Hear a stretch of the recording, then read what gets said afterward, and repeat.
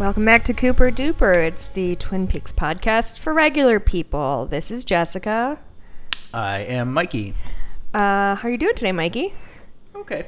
I don't know. People do that at the beginning of podcasts, but we've been together all day. Oh. So I know how you've been doing, which is fine. You were gone for a while. We went to the dog park. I did go to the dog park. Yeah, it must have been really hard for you to be home alone for 90 minutes when we've been together for... I was so scared. 6 months.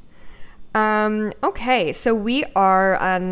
Cracked open some wine again. So yeah, you sure did. Mikey went to the store to get baking soda and came back with 8 bottles of wine, which I was happy about. I was pursued by wine. That's not... Doesn't make sense, though, is the thing. But I want a Pursued by Bear sponsorship. Yeah. I think the start of a sponsorship is saying the product correctly. Here's the thing. Yes. I ordered some.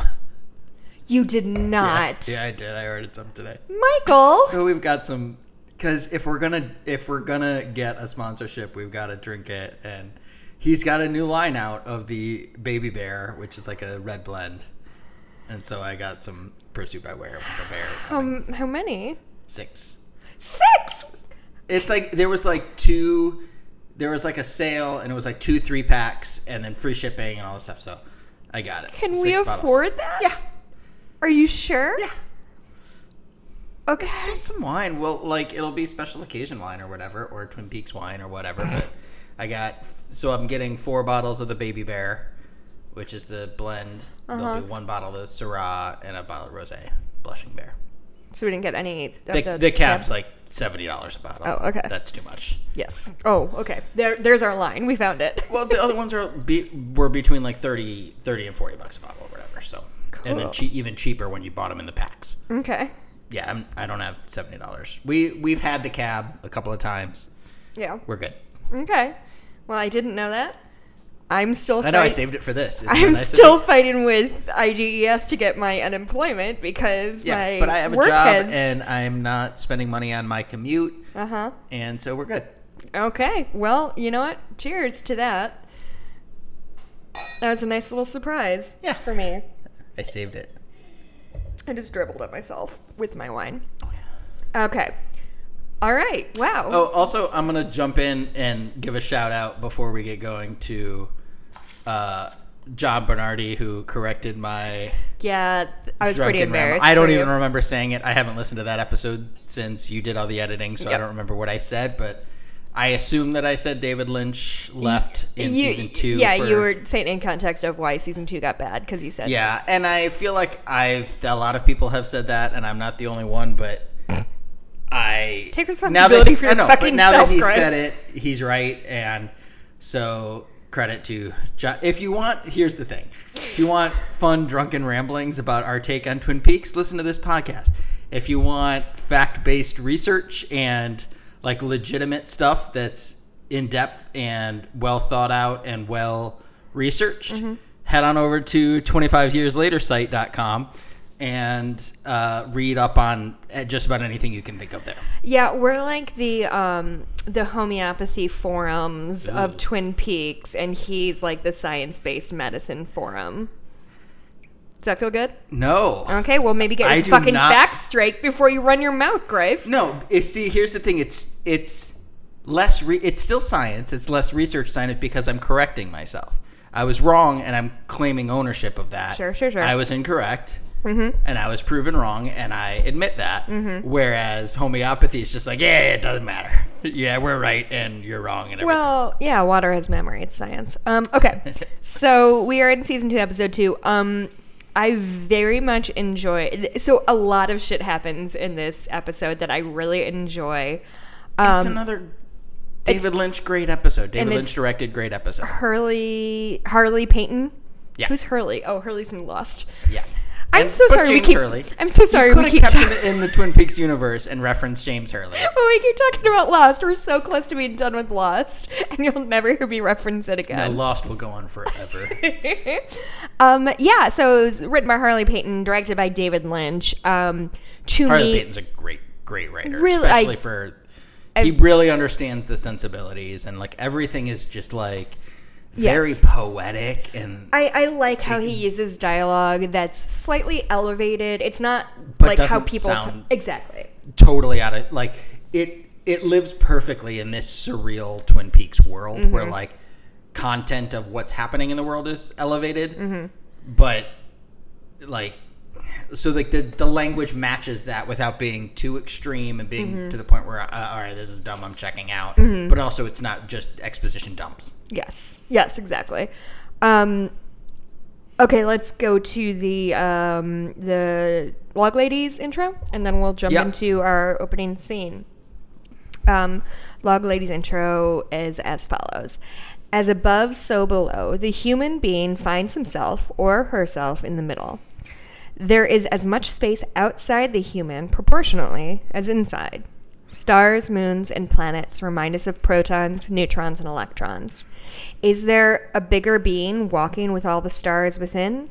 Does our thinking affect what goes on outside us and what goes on inside us? I think it does.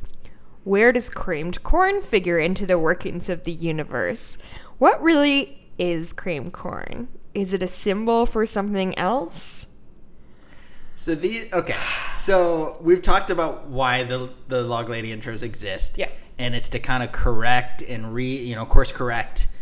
Which is why, because he does it in the most abstract way possible. But deviations from the Lynch ideas and stuff like that. But this was a Lynch-directed episode at the start of season 2, and he directed the last episode. So far, there's nothing to correct. So this just sounds like a 17-year-old kid in his mom's basement getting high. That's exactly what I was going to say. Like, dude, what if, like, we're just, like, cells in, like, a bigger dude, man? And, like, cream corn, dude. Like, it really... This is the least, like, meaningful, I feel like, of most any of these. At least, certainly, so far. Beautifully poetic. I love the paragraph about stars, moons, and planets. Remind us of protons, neutrons, and electrons. I love that.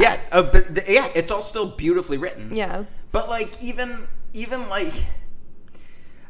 He's steering you to... There's the whole scene coming up, and we'll talk about it, but the cream corn sequence with the Meals on Wheels and stuff. And I think what he's telling you is, like, don't focus on the magic. Focus on what it is. Do you know what I mean? Like, this... Like, everyone took away, like, oh, this is a weird magical thing that happened. And he moved this thing that seems like it would be hard to move. But what... actually matters is what does the cream corn represent? Like, it isn't about the magic, it's about what the magic was used for. Which is an interesting redirect, I think. Sure. For how most people viewed that scene. I'm trying to look up, and I don't think I'll be able to find anything terribly easy, but the origin of as above, so below. Because I feel like that's a phrase that's tossed around a lot. There's a movie recently that came out that I really liked. There's an album, it looks like. If I remember... I don't... Angel Witch? I'll probably be wrong, but cool. I feel like within the context of the movie, which was a pretty good movie... the As Above, Below. Yeah, it had movie? Something to do with some old... It was, like, translated from Latin, and it was an old, like, proverb, essentially. Yeah, I'm curious about... Concept was first laid out in the Emerald Tablet of Hermes Trismegistus. That which is below corresponds to that which is above, and that which is below above responds to that which is below to accomplish the miracles of one thing. So, I don't know. That was the first thing that came up. Anyway, I think it's... I don't know. I like that phrase. I think it's sonically really pleasing to me. And I feel like it's a thing that I've indirectly always kind of lived by. Like, I've never been... I'm always in the middle. I always like things in the middle. I always like... I don't know. Every time I... Can't think of an example, but like I always go for the middle. Like, oh, if I'm buying something and like I don't know the difference between all these, go for the middle. But that tends to be human nature. I think that's the reason that like mediums are the most popular like pop that's sold. It's because like that pop. Like if you get a pop at McDonald's. Yeah. Oh, medium, like the size. Like the size medium. Gotcha. I was thinking like a flavor. I was like, what the hell is a medium flavored pop? I was like not diet, but not full fat. Pot. Like what? It's just some sugar in there. Yeah. It's perfect. But some aspartame also. Uh-oh. Yeah. But yeah, no, that's... But again, that's what the phrase means is middle. The middle is important. And it gets... I mean, yeah. I don't know. Okay, so our first scene is, to me, such a, like, if I had to get somebody to understand Twin Peaks, I might show them this scene, and I'll tell you why. I don't remember the opening scene. Where did it open? It's at breakfast and the Great Northern. Right. Cooper the explains. Barbershop quartet behind him and some beautiful touch. So wild. I've noticed that. Sorry, just real quick. Somebody mentioned that, and I've picked up on it. All of these breakfast sequences, they set up that there's some sort of event or convention or something happening in the Great Northern. So, like, there's always, like, the sailors, or there's a group of very specific lumberjacks for, like, a competition. There's, like, some type of swimsuit competition. The Icelandics and... Yeah, there's always a thing. So even in, like, random episodes where they just have a scene, in the background is a barbershop quartet because there's some event in town. Like, it's just an that's interesting... That's not spoken of. Yeah, it's just... Sure, doesn't which matter. I think is so true for, like, small towns like this, of, like, just shit kind of rolls through. I worked many years in hotels. I did AV work for various hotels, and there's always some type of ridiculous convention every other day. It's hyper specific. As soon as you bring up this thing, you set everything up, you break it all down because tomorrow we got a whole different group coming in. It's great. Wasn't there, when you worked at the Hyatt O'Hare, wasn't there like a porn convention at the same There time was- as like a young girls dancers that convention? There was two of my favorites were one of it was a 3 stories of conference rooms and such, and then it was all the guest rooms, and at one of the hotels I worked at. Once it was some type of youth religion group, some type of youth group type of convention on the main floor, and then on the lower basement level was Shibari-Con, which is Japanese rope binding, like for sexual purposes. Oh, okay. Like yeah.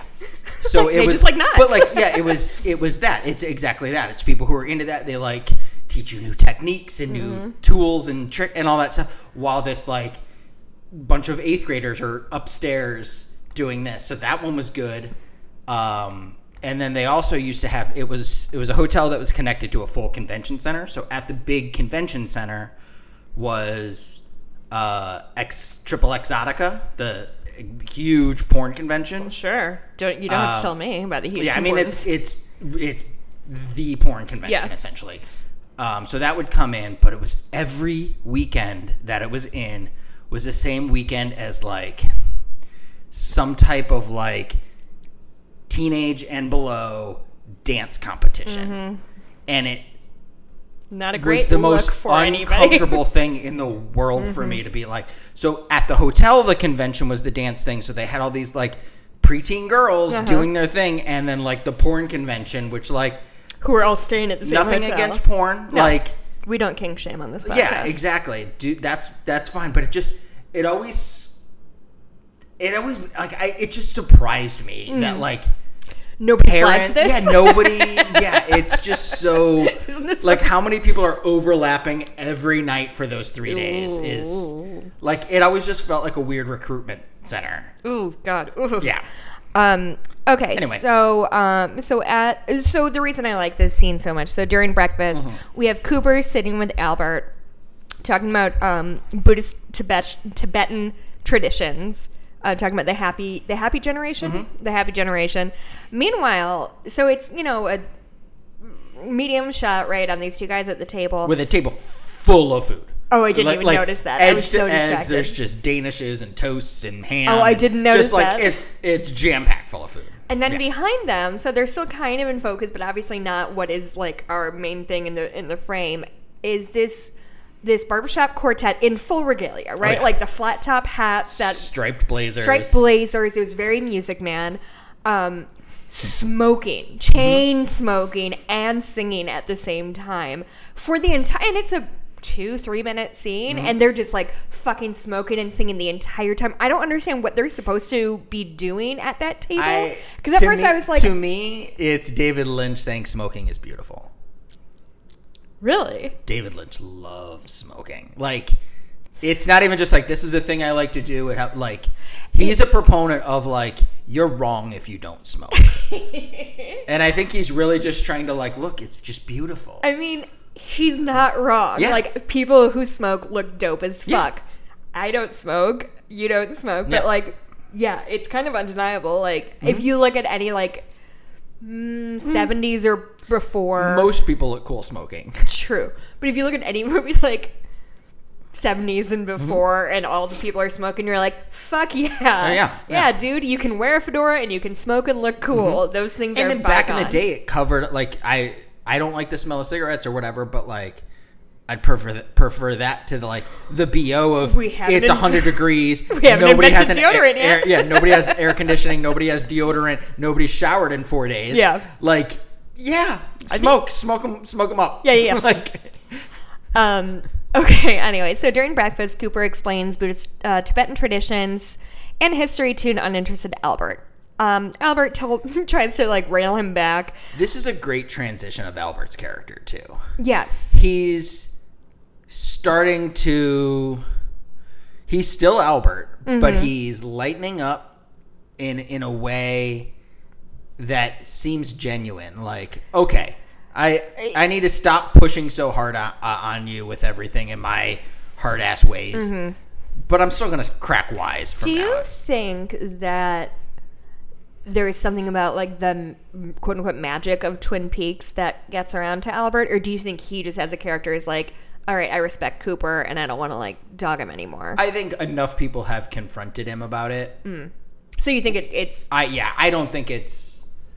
I kind of like to think that like when the longer you're at Twin Peaks, the more you're sort of. Maybe, but I think it's more like he's always talking about however backwoods and stupid, but like meanwhile they found out a lot of shit Yeah.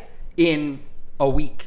This is a little over a week at this point. Like, okay, maybe they're not like, maybe they don't go, and they've done it without the resources that like the FBI has. Right. Yeah, man, that's a thing worth remembering, that this is the 9th or 10th episode. Nobody knows for sure.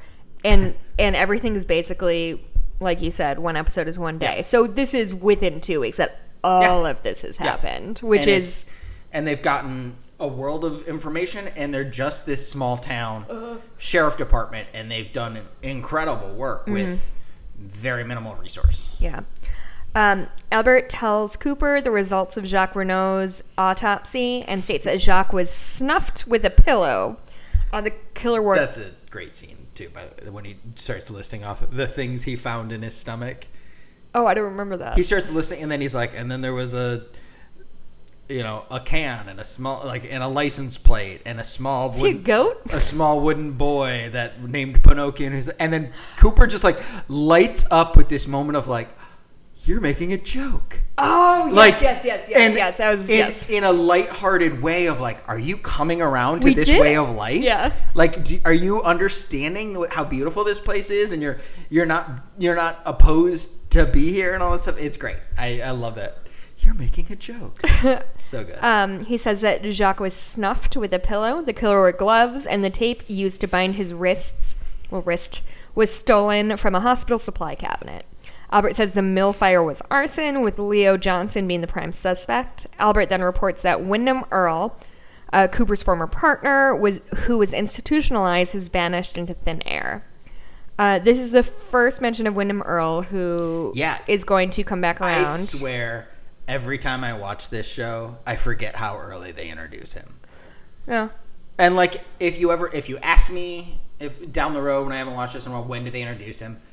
I think I could place it in this episode, but it still always like catches me off guard. Second episode of the second season. Yeah, it's, and the way they introduce him of just laying a little breadcrumb. Yeah. Put a pin in this. This is going to come back later. Mm-hmm. Because I don't think they mention him for another few more episodes at least. Yeah, I don't know. But it's a great little like, we had this like a good reminder that like later when you get into the Wyndham Earl heavy stuff and the show isn't as good, it's a good reminder that like this was still this. It feels like Wyndham Earl is shoehorned in, and it wasn't. But he was It introduced. was at least introduced. Like they had ideas for him out the gate, which is this is a good reminder of that. Yeah. Okay, so then we pan across the Great Northern. We see one of my favorite things is extras getting like their moment in the sun, and there's a waitress holding a coffee carafe who's talking very animatedly to two old white dudes at a table, which I just love that for her. Like, she knew this was her moment, and she was talking the fuck out of that scene.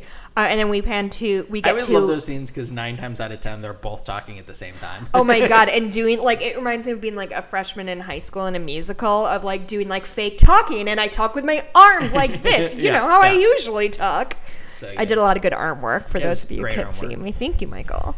And then we get to an Asian guy who's reading in the Great Northern, reading a paper, and kind of watching Cooper. Yeah, he was. Is he the same one who we saw on the phone? On the phone, yeah, the payphone in the Great Northern earlier, too. Yeah. You'll find out more about him coming up, but... Yeah. Okay. They're just teasing a new character, which is fun to see. I'm very excited to talk about this next scene. So we cut to Donna, who is carrying a tray. Like, I love that it's Meals on Wheels, but it's straight up and down looks like hotel service, like room service, cafeteria tray with like those metal hotel I love that. And so she gets in, she has food for Mrs. Tremond. There's a little boy wearing a jacket and a bow tie who sits near the door. They don't really go into depth on this, but so it's Miss Tremond, who is this actress who has been playing... Her name's Frances Bay. She's been playing a 95-year-old woman for 40 years. Yeah, she's... Is she Happy Gilmore's mother? She's Happy Gilmore's grandma. Yeah. Grandma. And I just feel like anytime... Happy Gilmore's... I mean, I guess... God, Happy Gilmore's pretty old now. Yeah. But she comes back. She's in Fire Walk with Me. 1996 is Happy Gilmore. Yeah. But yeah, she's been playing that for... And she's... 40 years. Yeah, for sure. So good at it. Like, she's so good. Is she still... Oh, she died in 2011. Mm-hmm. Aw. God, she was married from 1946 to 2002. Ew, do you think we're going to be married that long? Thanks. You're not going to live that long. Yeah, I hope not. I'm going to play this at your funeral so everybody's happy that you die. And so there's a little boy Hi, there. everyone. Thanks for coming. There's a little boy wearing jacket and bow tie. And if you think he looks like David Lynch, guess why? Because he also sounds like David Lynch. So he's David Lynch's son, which every time this is Austin Lynch. Can I say, and I don't know what this is supposed to mean, but it is wild to me that David Lynch did something so pedestrian as have a kid.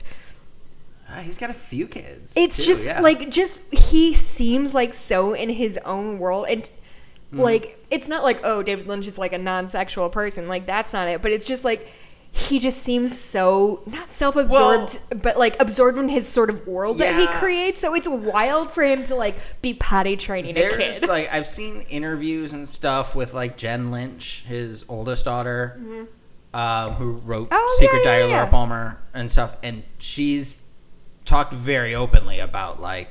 Was he a bad dad? Not bad, because when he's there, he's good. He's just not present. Exactly like you said. Like, he just when he's got a whim to go do something, he just does it. Yeah, I think I just have David Lynch in my head as this sort of like, he's his own person. He would not be tied down to somebody, both because he's not interested in, and because he's dated or married and whatever, like multiple times. Like, they're not. It's not like he's been married for 40 years and his wife takes care of the children or whatever. Like, he just, like, it's a very interesting dynamic, but... He's been married 4 times. Yes. Peggy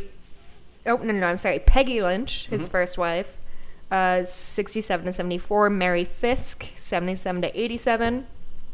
Mary Sweeney, yikes, 2006, 2007. And then Emily Stoffel, who looks to be my age, which doesn't make me feel super great. I'm just going to go ahead and check this out and see how old she is and judge everybody accordingly. He just had a kid like a few years ago. Yeah. Like, in the last 5 years. Oh, and he was with Isabella Rossellini for a long time. Yeah, they dated for a long time. Yeah. But that's exactly, like, he's... from what I've gotten, like the fact that him and Isabella Rossellini still talk. Him and his ex-wives still talk. As far as I know, like it was very much one of those that like. Oh, she's born in 78, so she's about your age. They were married based on infatuation, and realized that like I can't. This doesn't work. You're not here. You're not what I need out of a husband. I cannot imagine being. Yeah, and I feel like every instance of that seems to me like it was a very mutual like okay, that's yeah. but like. I've never like I've watched some David Lynch stuff. I've read up on David Lynch. I still don't know. Like we talk about, I've had the conversation of like who would break your heart if they were Me Too'd or whatever. Oh, like, sure. And it's one of those that like I honestly don't know if I'd be surprised or not. He's got such a weird personality, and like you watch some of his movies, and I was like, yeah, he could very well be a scumbag. Yeah. But then you hear Laura Dern and Naomi Watts and all these powerful women just gush over how wonderful of a guy he but is. Also, like, predators tend to not target the powerful women in their course, life. That's true. But, like, it's just a really fascinating... He's an interesting man. I think we, as a sort of culture, are sort of dealing with a reckoning of what we are willing to deal with from artists. And I don't know that there's a right answer. And I think the answer is more individualized than anything else of, you know... I don't know. There's just, like, a lot of people who I would be disappointed but not necessarily surprised if they got Me Too'd, for lack of a better word. But, like, I don't know. I think people like Louis C.K. were really hard because the way he did his comedy was very personal and you felt like you knew him. And so it felt like being betrayed by somebody you kind of know. Whereas somebody like, say, Woody Allen, like, yeah, we could kind of see he was a monster from a few yards off. I mean, I feel the same way about Louis C.K. Like, yeah. Allegations about him have been rolling around since you knew who Louis C.K. was. Yes. But I'm saying if you took all of those things aside, I'm just saying, like, just based on his comedy, like Patton Oswalt is kind of how I feel about that. Of, like, the way he does comedy is, I feel like I've gotten John Mulaney is another one. Like, I feel like I kind of get insight into your life as opposed to, like, a Mitch Hedberg, who his comedy feels a little more separated from who he was, if that makes sense. Yeah, he jokes about things. Yes. And, like, language is a joke. Yes. And and then bridging the gap between those two styles of comedy is George Carlin. Yes, exactly. And I don't know, I feel like David Lynch, and I don't have as much emotional importance to David Lynch. I did not know who he was. Again, cannot be clear enough. I thought he and David Fincher were the same person up until, I'm going to say 2012, 2013. But, yeah, I mean, anyway, God, that was a big tangent. Anyway, all that's to say, his son is in this scene. Yep. So this is our first introduction. So if this is your first, I'm actually really curious. If anybody is listening to this and this is their first time listening to Twin Peaks, I would really be interested to hear. I'm just curious. Like, we don't have a ton of listeners. I'm very curious if we have any listeners who are genuinely watching for the first time and using this at, like, the way I watch, like, Claudius and John Hodgman and Elliot Kalin did a thing about that. Because this is our first introduction to cream corn / we don't even have garmonbozia yet. They didn't use the word. That word honestly, this is the only reference to, as far as I can recall, the only reference to cream corn until Firewalk. Can you imagine watching the show for the first time, listening to this podcast, and having some idiot like me say, this is our first reference to cream corn.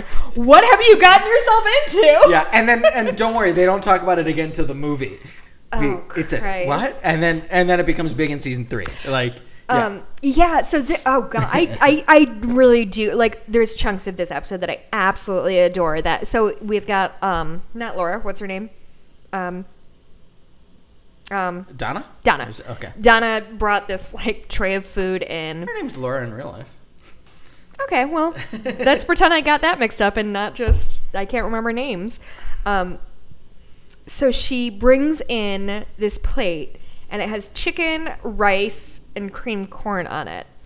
And Mrs. Tremont, is that how they say it? Tremont, yeah. Tremont says, and again, and I wouldn't have noticed this if you hadn't pointed it out, she says it twice. She says, do you see creamed corn? Yes. But the editing in that sequence, too, of she looks at it, is taken aback. She's aghast at looking at the plate. You don't see the plate right away. Right. She looks at Donna and says, do you see creamed corn on that plate? Like, in a way that's like, maybe I'm crazy. And she goes, I read that as an old bitch who I was waiting tables on and asked for no onions. Sure. Do you see onions on that plate? Yeah. Because I've had that happen IRL. Yeah. Do you see onions? And she's like, yeah, there's creamed corn. Then you cut down and you see it. You see it full of creamed corn on the plate. Mm-hmm. Then cut back up to Mrs. Tremont, and she says, do you see creamed corn on that plate? But like slightly differently. Oh, I thought it was the same. Maybe I read it wrong. And Donna, like, is it still there? And then Donna looks down and then it's gone. Not only gone, but like it was never there. Well, except for it's perfectly segregated out and clean. That's the thing is, so it wasn't like someone scooped it up. Yes, like it wasn't there. Yes, but there was a place for it still. Right. It's not like all of a sudden it's half chicken. There was half a place rice. for it, but there was no remnants of it having been there previously. Right. And then it cuts over to Austin Lynch, who doesn't have a name. His character. He doesn't. And he's just holding his cupped hands full of cream corn. Miss? Oh, hi. Sometimes things can happen just like this. Cream corn. Do you see cream corn on that plate? Yes. I requested no cream corn. Do you see cream corn on that plate? No.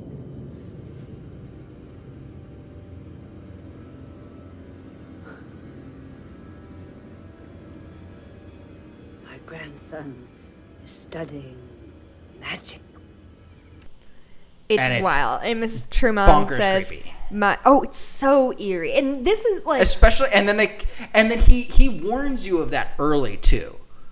Before the whole cream corn exchange, the kid is he looks up and says that thing. He's slouched in his chair in a very creepy way, and he says that line about sometimes things can happen, just like yes, and you're like, okay, well, what does that mean? And then they do the whole cream corn exchange, and then you see it in his hand, and then they cut back to him, and his hands are like folded in his lap, so it's gone. Whatever it was, it's gone now.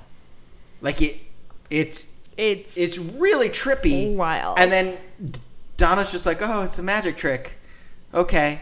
And you and I know a handful of, not to brag, like really, really good magicians. Yep.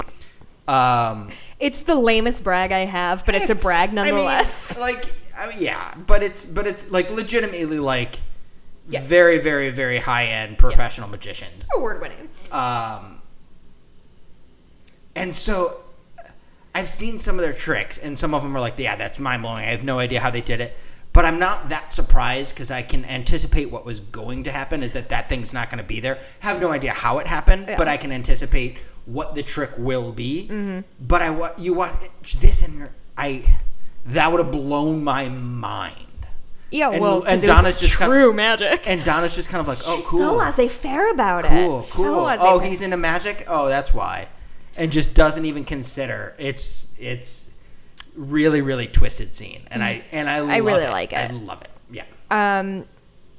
She says that this isn't in this, but she says, "Oh, I'm taking Laura Palmer's place," and she asks Mrs. Tremont, "Do you know Laura well?" And she says, "No," but in a weird way, like not necessarily creepy, but just like like I think that's what when I like what Lynch is doing, it's shit like this that isn't scary but unsettling, and yeah. I think Lynch, I mean, obviously, and it comes back a little bit later when they go to Laura or Donna and Cooper go to this house again. Yes, and things change, so that's playing into it's setting that whole thing up. So the boy says something in French, which I It's not that I don't speak French. Tsunami solitaire. Thank something you. Like that. 'Cause it's That's not the that worst French pronunciation ever. But It's not that I don't speak French. It's that I can't speak French. Just the words don't. Could you just like bring my bottle over to me too, just in case of an emergency? Mikey and I are both drinking wine out of different bottles because that's just sort of who we are as a couple. Mikey likes Pinot Noir. I like Cabernet. We're bougie as fuck, I guess. Tsunami solitaire. What does that Something mean? like you. Oh, I just don't. Googled I it. mean, I can tell you, but we find out specifically what it means later. I don't know that it's gonna ruin anything, Okay, then I won't. so it's up to you. But Yeah, I saw the translation. It sounds familiar, so I'm just gonna leave it Okay. at that. So Donna, how does Mrs. This whole thing is just in a little paragraph on TwinPeaks.fandom.com. But why is she asking about Mr. Smith? so Donna asked if Tremont knew Laura, and she said she didn't know her well. But as Donna's getting ready to leave, she says, "You might want to check with Harold Smith across the street." She says Mr. Smith. Yeah, sorry, Mr. Smith. He and Laura were friends. Okay. Yes. Okay, I do remember that. And So so Donna she goes goes over over there, there. knocks. Someone peeks through the blinds, but there's no interaction. And so she leaves a them little note. Okay, so we cut over to Ronette's hospital room, which Mikey brought this up last episode. He got this and another hospital scene. Well, because the framing of it is exactly the same. Yes. It's behind Ronette's head on the bed, facing the door. They walk in, top right corner of the frame to bottom left corner towards the bed. And I was like, I just remembering one of the funniest moments in all of Twin Peaks. I love this scene. I know I've said this a few times, but I also always want to like frame this as like I am not a dyed-in-the-wool Twin Peaks fan. I'm not a huge Lynch fan the way Mikey is. So I really like to point out like the episodes and the bits that I genuinely enjoy because, like I said, when Lynch does this like the creepiness of the Mrs. Tremont scene, I think it's perfect. To me, it's exactly what I want and like something that's not scary but eerie and off-putting. This is my kind of comedy. It is subtle and stupid and not like non-linear. It doesn't have anything to do with the scene. But so Cooper and Harry come in and they're trying to pull up these stools next to Ronette's hospital bed and are trying to figure out how to... And they're way too tall. They're genuinely like, you can see them over her bed and her body. So they're like a foot too tall. So they're both trying to figure out how to make them shorter, which results in them when reading... Harry puts his hand on the top of it and just starts spinning it, hoping that does it, is great. And they're reading the instructions on the meanwhile, stool. Cooper can't bend over the thing because he's been shot, so he's just like Is that why leaning over it he's- like, I this needs to be lower, but I can't I can't do figure anything it yet." out, and I can't bend over the thing because it hurts too much. What this reminds me of is so yesterday there's kind of a field in our like townhouse complex, and I met a couple of my friends over there and we had like a social distance picnic because we need to see human people, otherwise we'll lose our fucking mind. And Holly, my one friend, brought this it's a thing you would put up at a beach, right? It's like a thing with a cover over it, so it's like a half a tent. Does that make sense? Like a roof tent? Yeah, One of those, kind of. yeah. Like a shade, just a shade like a shade thing. And she brought that, and Emily was sitting at that. And I text Mikey like, okay, we're on our way home. And then Holly was like, okay, I'm just going to pack this thing up. It's from IKEA. And it took us collectively 30 minutes to get it back in the bag. And don't worry, I took a time-lapse video of it because I thought it was so fucking funny. But it was genuinely, it was so old school comedy of like, you might as well put yakety sax behind it. I'm just like, and they're trying to be polite while it's happening, and they're trying to be quiet about it but the quiet part is so good because the stools are like squeak, squeak, and like we're just gonna try to make this. Here's shorter. what's also great about that. So this is the third real scene in the episode. Yeah. Scene 1, they set up. Ronette is awake from a coma. She's not speaking yet, but I believe she's going to have a story to tell.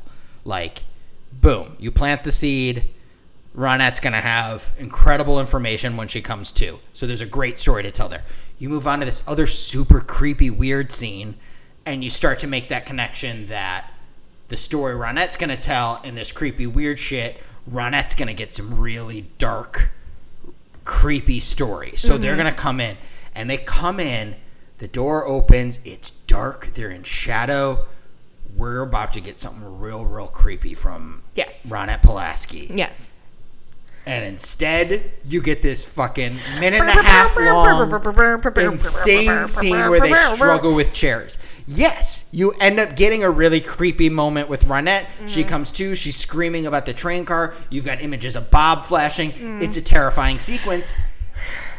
And he, instead of just giving that to you, he's like, I gotta fuck with you first. It's beautiful. It's just a great... It's an interesting way to play with your emotions of like, okay, you're not going to get too dark. You're not going to get too light.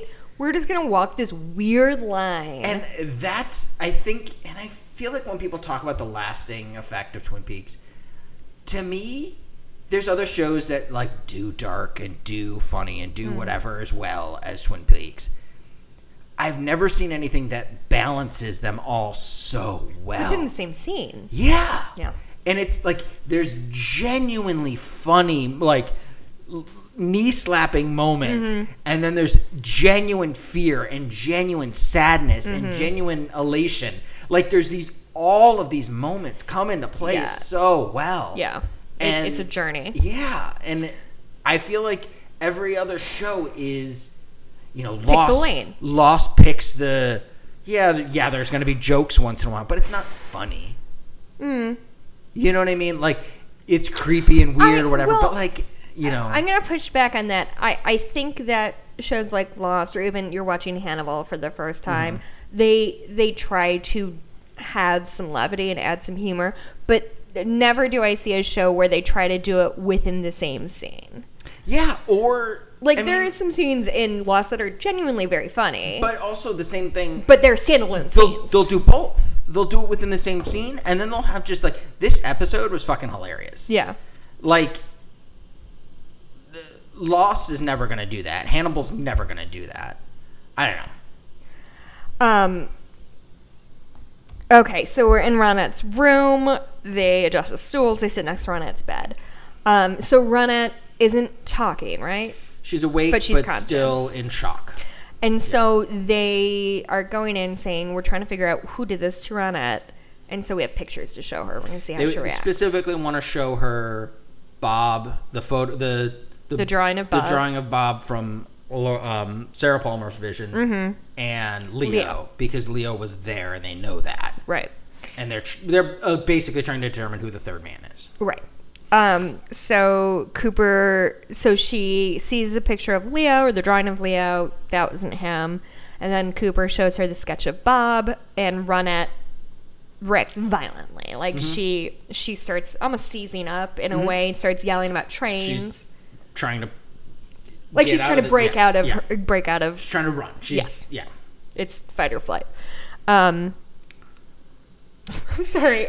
I'm so sorry. I didn't mean to laugh, and I wasn't laughing at Ronette. But the way this is the paragraph. In Ronette's room, Harry and Cooper read the instructions before adjusting the stools and sit next to Ronette's bed. Ronette denies that it was Leo, that Leo was the man who hurt her, and when Cooper shows her the sketch of Bob, Ronette reacts violently. Jerry and Ben debate the merits of burning the real or faked ledger and decide to toast marshmallows instead. Is one paragraph. No segue that we've moved on to a different scene. No. Meanwhile, back at the Great Northern. It was just genuinely jarring. Yet another great scene as well, though. The Jerry and Ben scenes are... Here's the thing about the Jerry and Ben scenes. I think if you lifted them out of this show, you wouldn't miss anything. Because they don't necessarily really move the plot along. It's not like Jerry is an exposition device for Ben. He just sort of shows up, is wearing or holding or saying something stupid. Yeah. Ben talks at him. Here's what this scene is in my mind, and this is what I love about it. Okay. This is an apology from David Lynch. This is I'm sorry about the mill plot line. None of it mattered. none of this has any real weight on what you wanted. And this is how it feels to me when they're sitting there like, do we burn this one? Do we burn this one? Doesn't fucking matter. You spent all this time investing time. What are you doing? You've been Nothing. texting like the whole time. I'm not texting. I'm tweeting. Don't worry about it. I'm listening to you.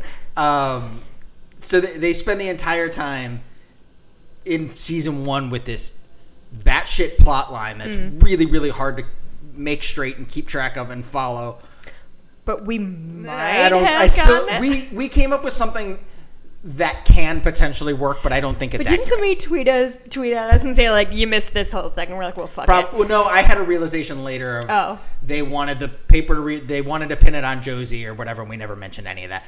Point being, the Mill plot line is insanely complicated and doesn't really matter, which is what this scene is just putting all of it out and saying, okay, there was 2 ledgers, there was this, and they're just like, what do we burn? It doesn't matter. Just tell me what to do so we can move forward. Yeah. And it's saying goodbye to that whole plot line. You don't have to worry about it anymore. What do we do to move forward? Let's just fucking cook some marshmallows. Like, that's what it is to me. So, like, these, I love the way they sort of infantilize each other.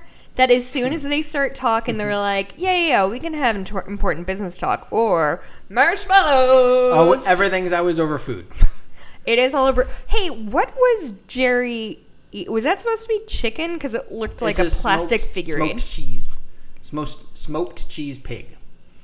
So it was a cheese brick in the shape of a pig, smoked. Oh, is that what it was? Okay, I heard all of those words, but I thought it was like a pig smoked with cheese, which I don't like. I don't smoke things, so I don't understand how any of that shit works. So it was a thing of cheese that he was eating. It's like probably like smoked like, Gouda or whatever. Okay, but it's shaped like a pig. A pig. Not even a pig, like a pig limb, right? No, or was it a pig? It was shaped like a little body, but he had half of it eaten. Oh, okay. Well, fuck me then. So anyway, they just so they talk. So we have the real ledger, which has the sawmill's actual numbers. We have the fake ledger, which has inflated numbers that say the sawmill is doing better than it was. Right? Yeah, it's not the other way around. The real one says it's slowly declining into bankruptcy. The fake one says it's doing well. Okay. And they're deciding which one to burn to get the most insurance money out of. Or something. The best selling price from Josie. Oh, okay. And my favorite part is when... but Pete has to sign off on it too. And then they're just like, and Catherine didn't sign it. And they're like, who fucking cares if Catherine didn't sign it? That's a little bit later, but yeah. That was her life insurance? Or that was the whole life insurance thing. Remember the guy came and said, we missed a signature? No, I remember that. Yeah. I just don't remember what they're talking about specifically. Yeah, it's... but it's all of it. The point to take away is don't take anything out of this. Well, what I liked about I always read it, and I think this lends itself to your point, is at one point they're like, burn them both? Burn them both. Yeah. Let's burn them both. Yeah. Who fucking cares? So it would appear that both books have merit. Like, it's so like this slow delivery of like, nothing matters. Move on. Forget about this storyline. And so Ben walks over to his desk and pulls out a fucking bag of marshmallows. Like, we got a fire though. Ben, where are those hickory sticks? It's so good. It's so weird. The only thing it does is elevate the tone of this show. Like, it does nothing to the plot. It's just like, hey, you want to see something fucking weird? That's what makes this, like, if a scene is unimportant... Sorry. Make it interesting. Sure. And I feel like that's a problem with a lot of shows now is Lost, for example. They have these like tangential storylines. It's 10 years old. Well, like now that we're talking about it. But they have these tangential storylines where none of it really matters to the overarching story of the plot that you're interested in. But it's boring. But yeah, they make it uninteresting too. And this is at least like, this is at least quirky, and I'm enjoying what's happening. Doesn't mean anything, but that's fine. I don't know. I think Ben, the actor whose name is, I can't think of it, from Richard Beamer from West Side Story, and he's going to do some wild shit in this season. Yeah. But I think His is- he's such a good. We'll take a vote at some point of the worst plot lines of season 2. And his is... and there's going to be His some is a contention contender. there. His is a contender. His tangential storyline, but it's probably my favorite of the bad storylines. Yeah, well, I think that just When lends you get itself into to Little Richard Nicky Beamer and Evelyn and yeah, I all think that these just things. lends itself to like Richard Beamer being an incredibly charismatic And guy. if nothing else, it was the excuse to get Richard Beamer and Jacoby. Fuck. Ross. Nope. Russ Tamlin. Russ Tamlin. Thank you. I blanked for a minute.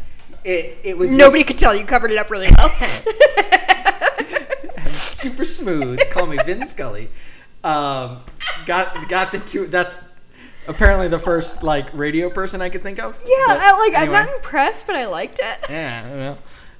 But it was the excuse that let them be back in a scene together for the first time since West Side Story, which I thought was kind of interesting. Oh my god, it's such a delight. Anyway, Okay, so we cut to the Double R Diner. I say cut to a lot. Is that the right word?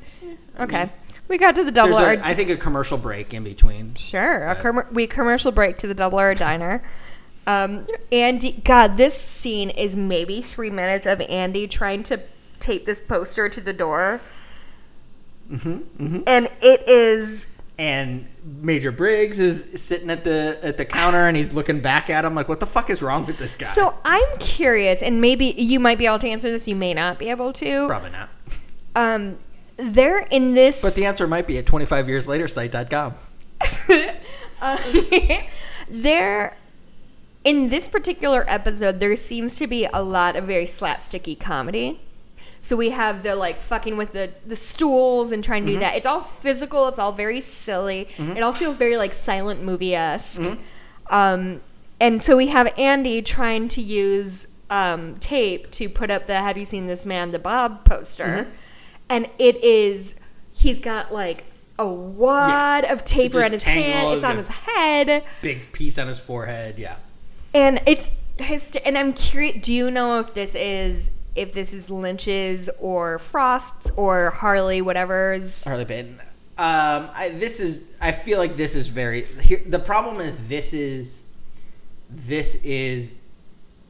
David Lynch. This is when you say Lynchian, it's that mixture of the macabre with absurdist comedy, I should say.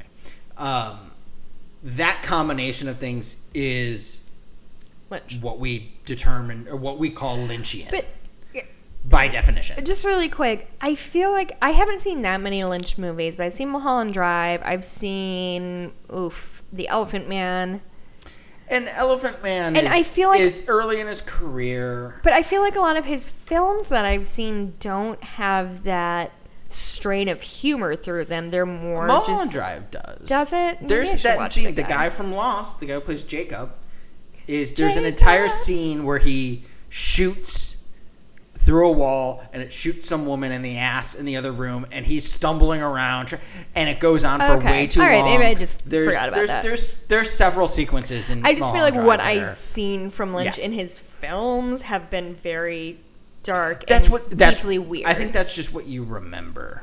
Oh, yeah. Actually, that probably is it. Yeah. Because that does... Because when I think of Twin Peaks, I Also, don't think some- of the slapstick sometimes comedy it's of- things where you're like, you can interpret this as comedy or horror. Sometimes it's things like if you watch like Eraserhead, like the lady in the radiator, Yeah, I've never seen is the type of thing where this is fucking weird and it's hilarious, You told or me I like hate it. holy shit, this is terrifying. There's a lot of those things where you don't know how to interpret it. We haven't talked about this, but after we get through Twin Peaks, which is going to be, honestly, Forever. like 8 months at Yeah. least, do we want to try to, like, dig into his filmography? Sure, Or maybe we'll just If be you're- sick of each it's up other to by you. then. We'll figure it out. But where was I going with that? Slapstick comedy with Lynch. Oh, the problem with that, I think, is that With what? with this David Lynch style and the slapsticky comedy is when other directors came in late into season 2, primarily, tried to do David Lynch, and they would cling onto that slapstick comedy, and they would do like full episodes. But every one of those slapstick moments that you see has a counter. Yes. So there's they fuddle with the chairs for a minute and a half, and then Ronette reveals this terrifying traumatic experience.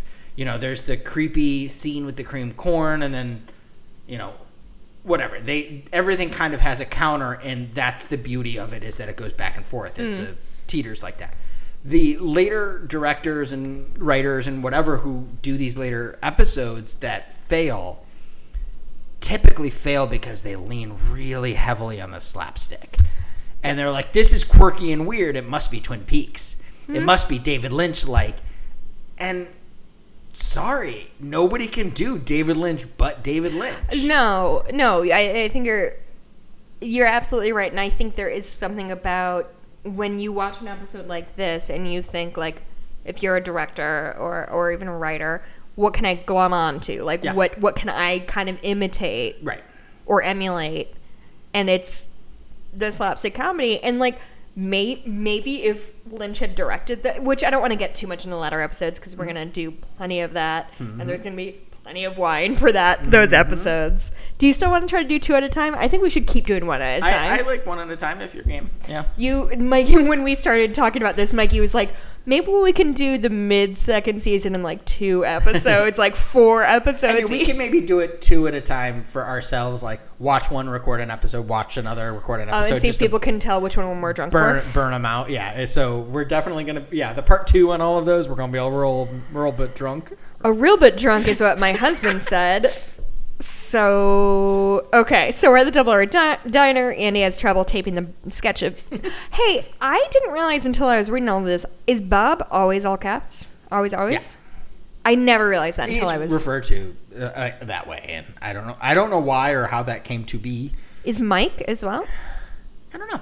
Okay. I don't see Mike written out very often. But Bob is capitalized or referred to as Killer Bob a lot too, and I don't know that it means anything, but okay, yeah, it's just like just reading. How often do you read? I think that's a thing that came out of the Secret Diary of Laura Palmer. Always all caps. It's always in all caps in that book, and I don't think Mike is ever mentioned in that book. Okay, so it might be a thing that came out of that, but like, oh, this is the first time we see it written down for any reason. So at the Double R Diner, blah, blah, blah, sketch of Bob, caption, have you seen this man?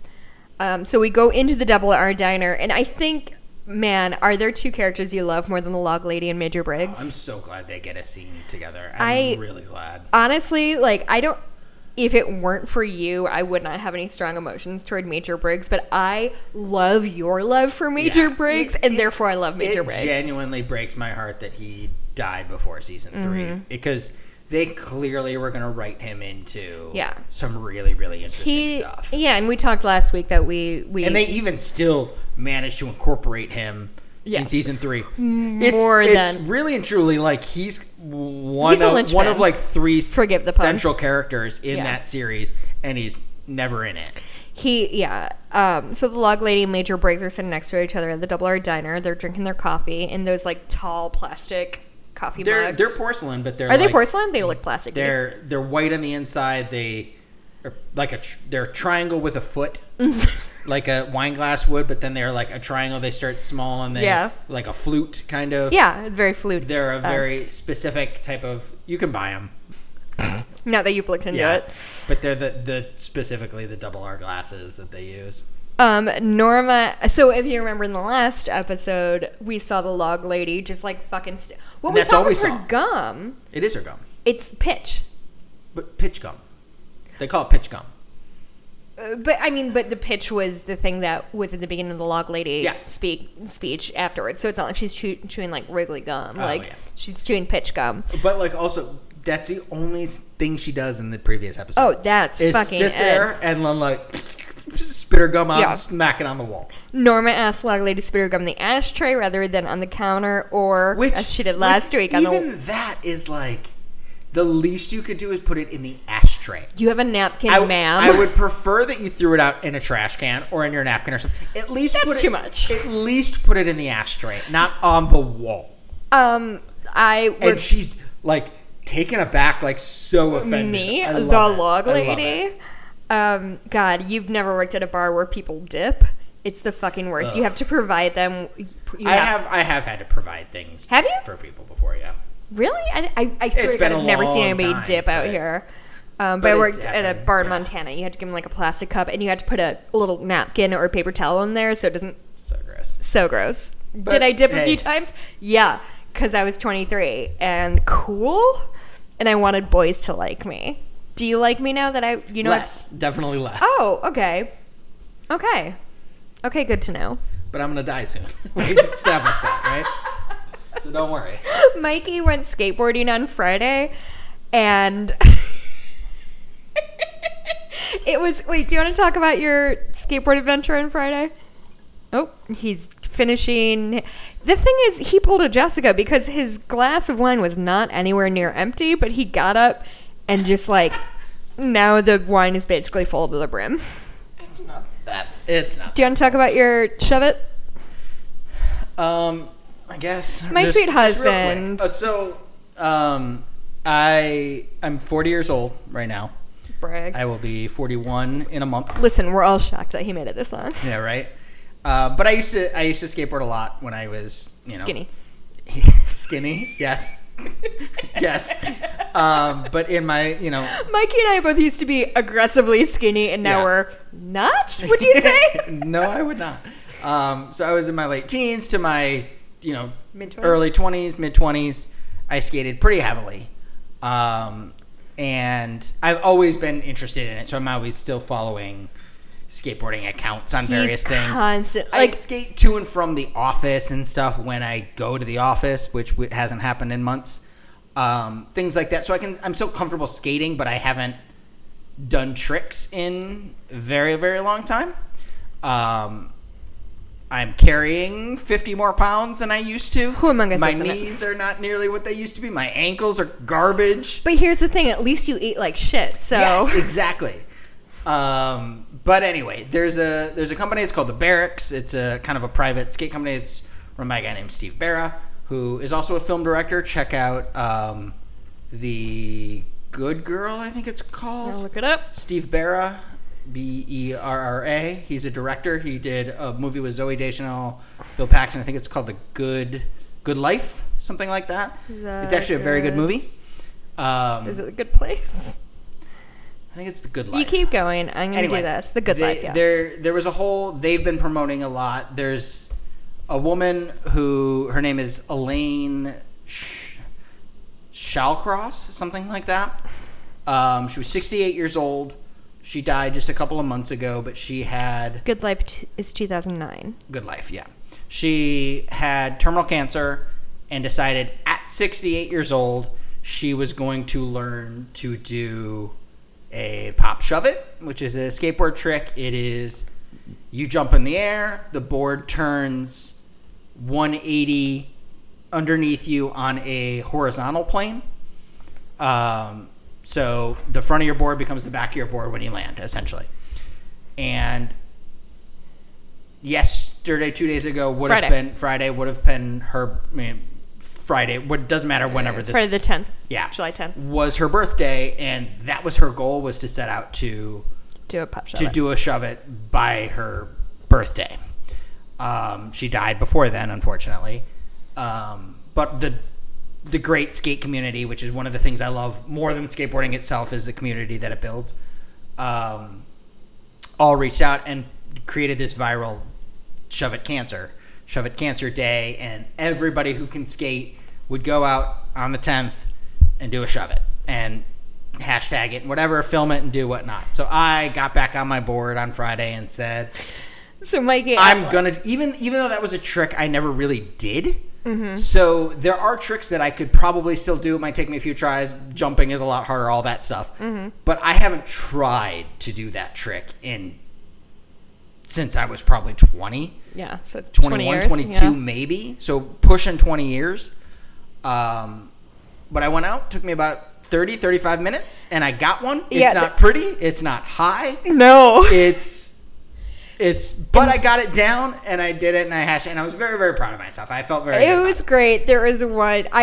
The thing is, even though Mikey's older than me, every time he like goes to skateboard, I'm like, I know you're gonna break your, like, you went snowboarding in like February. It's like, just don't break a wrist. I don't know why. I'm sure you're gonna break your wrist someday, and I'm gonna have to like That's fight the for thing. Is you like that's the one thing I would never break. I feel like because you roll in. yeah, I know how to fall, Yeah. and I don't put my hands down. That's the key.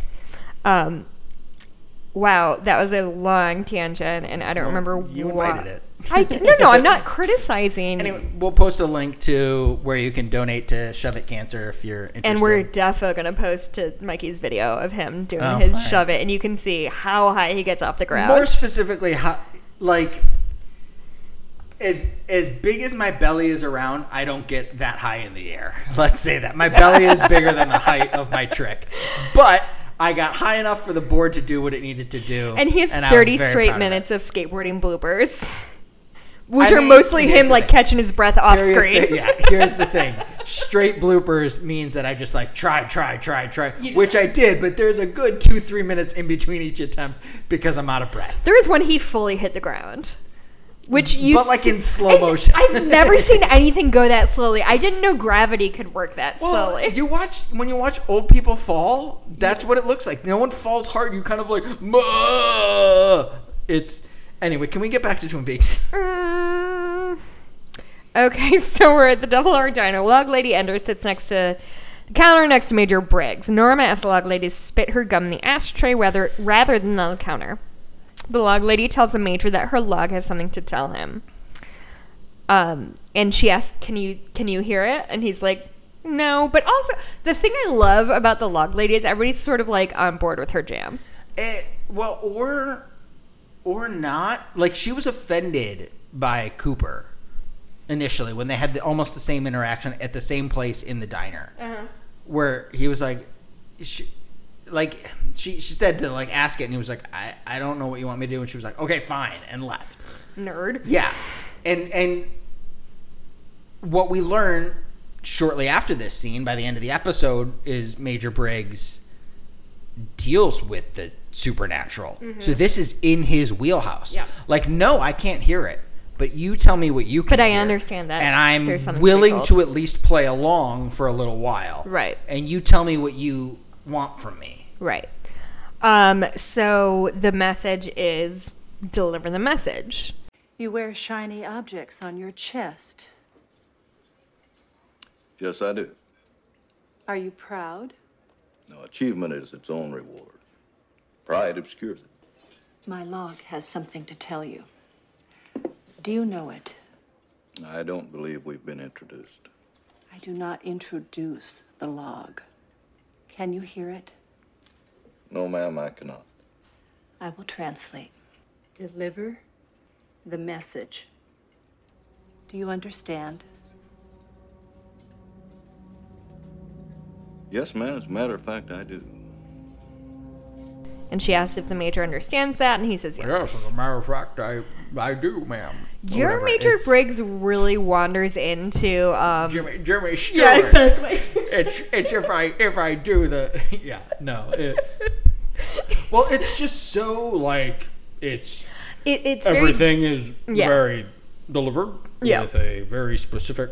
Yeah, You he's know. the fucking best. He's- Okay. And that's the best. Is like there's no judgment. There's no. It's And two he's people like talking. genuinely surprised that like, yes, I do understand what deliver the message means. Mm-hmm.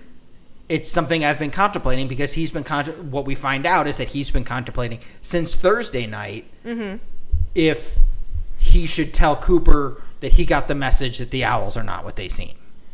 Yeah. Which we find out at the end. It's a great scene, and then goes on. I don't know if this is going to talk about it, but it goes on about. It's a beautiful speech, which is very Harley Payton, where she asks him about his medals Yes. on his chest. Oh yeah, that's not in this, but Yeah, and she's like, do you feel proud about that? And he's like, it's not It's not about It's pride. not about it's just a beautiful like exchange, and I love it. And it reminds me of, I just thought of this now, because it came up as like he Facebooked it from an old memory or whatever, but Christian Hartleben, we met him at Twin Peaks Fest, long hair, cool dude. But he actually went through, because he had never seen it before, and took a screen grab of Major Briggs's badges and went through and told you what each individual one are. Interesting. I'll see if I can find that post. Yeah, send it over to me. And maybe link that. But like each one is like, this is the medal of whatever for this. This is the whatever for this. Like each one of those has a very specific thing. Mm-hmm.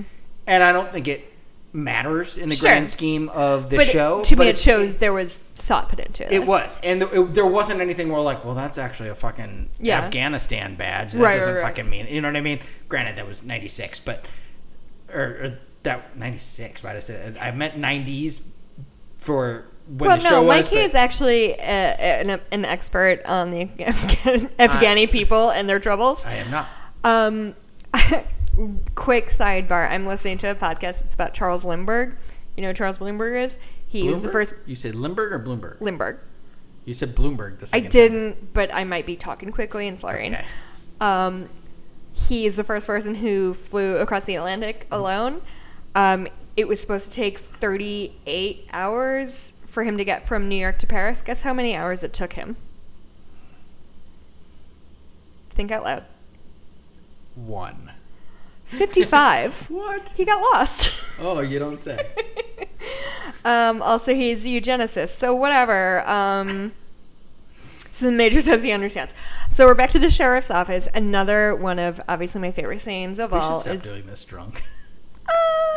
Or you guys tell us. Are these more enjoyable when we've had a couple? There's or like less 14 enjoyable? people who listen to it, so Okay. the poll is not going to be very wide. At the sheriff's office, this is another one of my favorite scenes with Andy and Lucy when Lucy calls Andy, Officer Brennan.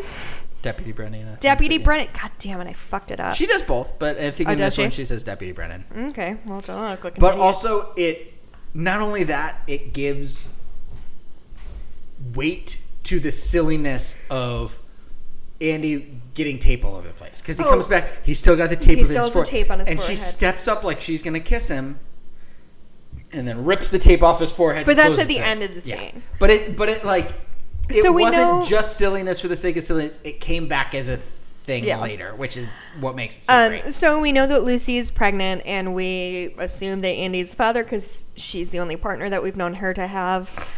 And then Andy says that he applied as a sperm donor to the Tacoma Sperm Bank, which Tacoma is a fucking hike from where Because he, as he claimed, it was his civic duty. It's What not jury duty, bro. wild thing to say. I love it. And also, he likes whales. Oh my god! Can But you imagine it's not. This isn't jury duty. You don't have to do it. Could you imagine like searching for a sperm donor and you end up with like so good. Andy's sperm and you're I like, would love it. oh my god, I That's have all an I'd ever idiot want. with a receding hairline as a son. Yeah. What am I gonna do? So when he tried to donate to the sperm bank, they said that he was sterile and he could never have babies. I don't know why it made me laugh that every time they, instead of like, I can't have children, I can't have babies, and you're gonna have a babies. He said, and when he says, they said I was sterile, and sure, I thought that meant I didn't have to take a bath, but it actually means that I can't have babies. Stupid. It's just, it's so dumb. silly. No messages, Deputy Brennan.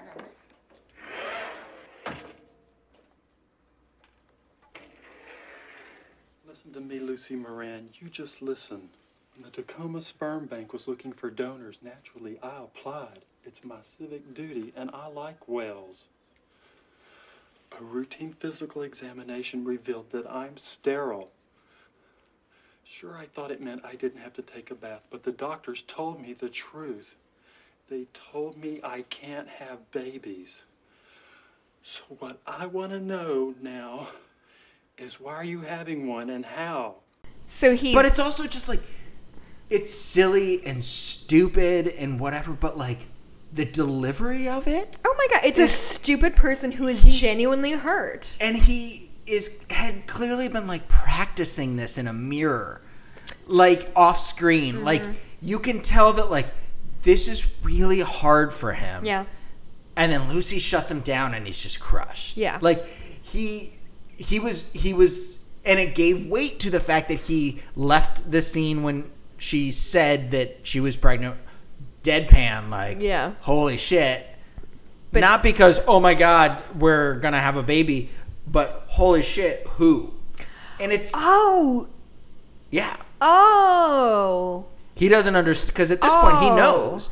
So he doesn't understand why she's pregnant. Oh, when I he guess can't I just have assumed babies. okay, no, that makes much more sense than what I found out than what I assumed, which was he just found out. No, that makes much more sense. So he's shocked that she's pregnant because he can't get anybody pregnant. Okay. So who else has she been sleeping with? Interessante. Okay. And she still blows him off. So he's Yeah. even more like, what the fuck, man? Yeah, which, like, I'm not crazy about this turn for Lucy because she doesn't seem like a cruel person, and he doesn't deserve to be led on. And to me, if she said, I'm pregnant, it's another man's kid, my understanding of Deputy Brennan is... I don't think she said that. No, if Okay. she did say Gotcha. that. If she understood that, like, it wasn't... Which I guess she couldn't have known that he was sterile. Also, didn't they have birth control in the 90s? Can we... Anyway, so... In the sheriff's office, Truman has Hank sign in. Hank just shows up in Truman's office. He's there to God, check Hank in for is his such parole. a good actor. He's there to check in for his parole. I really like that actor. I do too. And that's what, like, I actually just watched Gas Food Lodging the other day. It's an Allison Anders movie. And he's in it, and he's great in it. And so is Robert Knepper, who shows up in season 3. He's one of the Mitchum brothers. Oh, okay. But he's excellent in that. Chris, I really and truly don't know why Chris Mulkey didn't have a greater career. I think he's a phenomenal actor. Yeah. So Truman has Hank sign in, tells him to keep it because he's still on parole, tells him to keep his nose clean for another week. After Hank leaves, Truman tells Cooper that he and Hank, so Truman and Hank grew up together and that Hank used to be a bookhouse boy. And one of the best, according to TwinPeaks.fandom.com. Like, just great. Gives that character so much more weight. Like, he's Makes him more interesting. Yeah. For so long, I didn't give a shit about Hank, mostly because he was so tied in directly to the Sawmill plotline that I just tossed him into nothingness. But, like, in subsequent viewings and every time in the last 2 or 3 times I've watched the show, I've just really, really liked his character. Yeah. I don't necessarily... Not like his character, but like his... exactly. The portrayal of the character. Yeah, I find his existence interesting. Yeah. Ben Horn calls, reports that Audrey has been missing for 2 days. And then they have like a dun dun dun Yeah. and zoom in at Cooper. We're like, yeah, we fucking We know knew, that. That's not actually. new information, brah. Like it's a commercial ending. Yes, ender, exactly. Whatever, but yeah. So then Jerry brings the unsigned insurance policy to Ben and explains that Catherine did not sign it because of the concerns about the beneficiary being Josie. They decide to call the Icelanders. And After Leland comes in, you should call him, huh? Me? And he's like pointing at himself. Oh my God. I told him. I'm the one who told him that the mill burned down. Don't worry.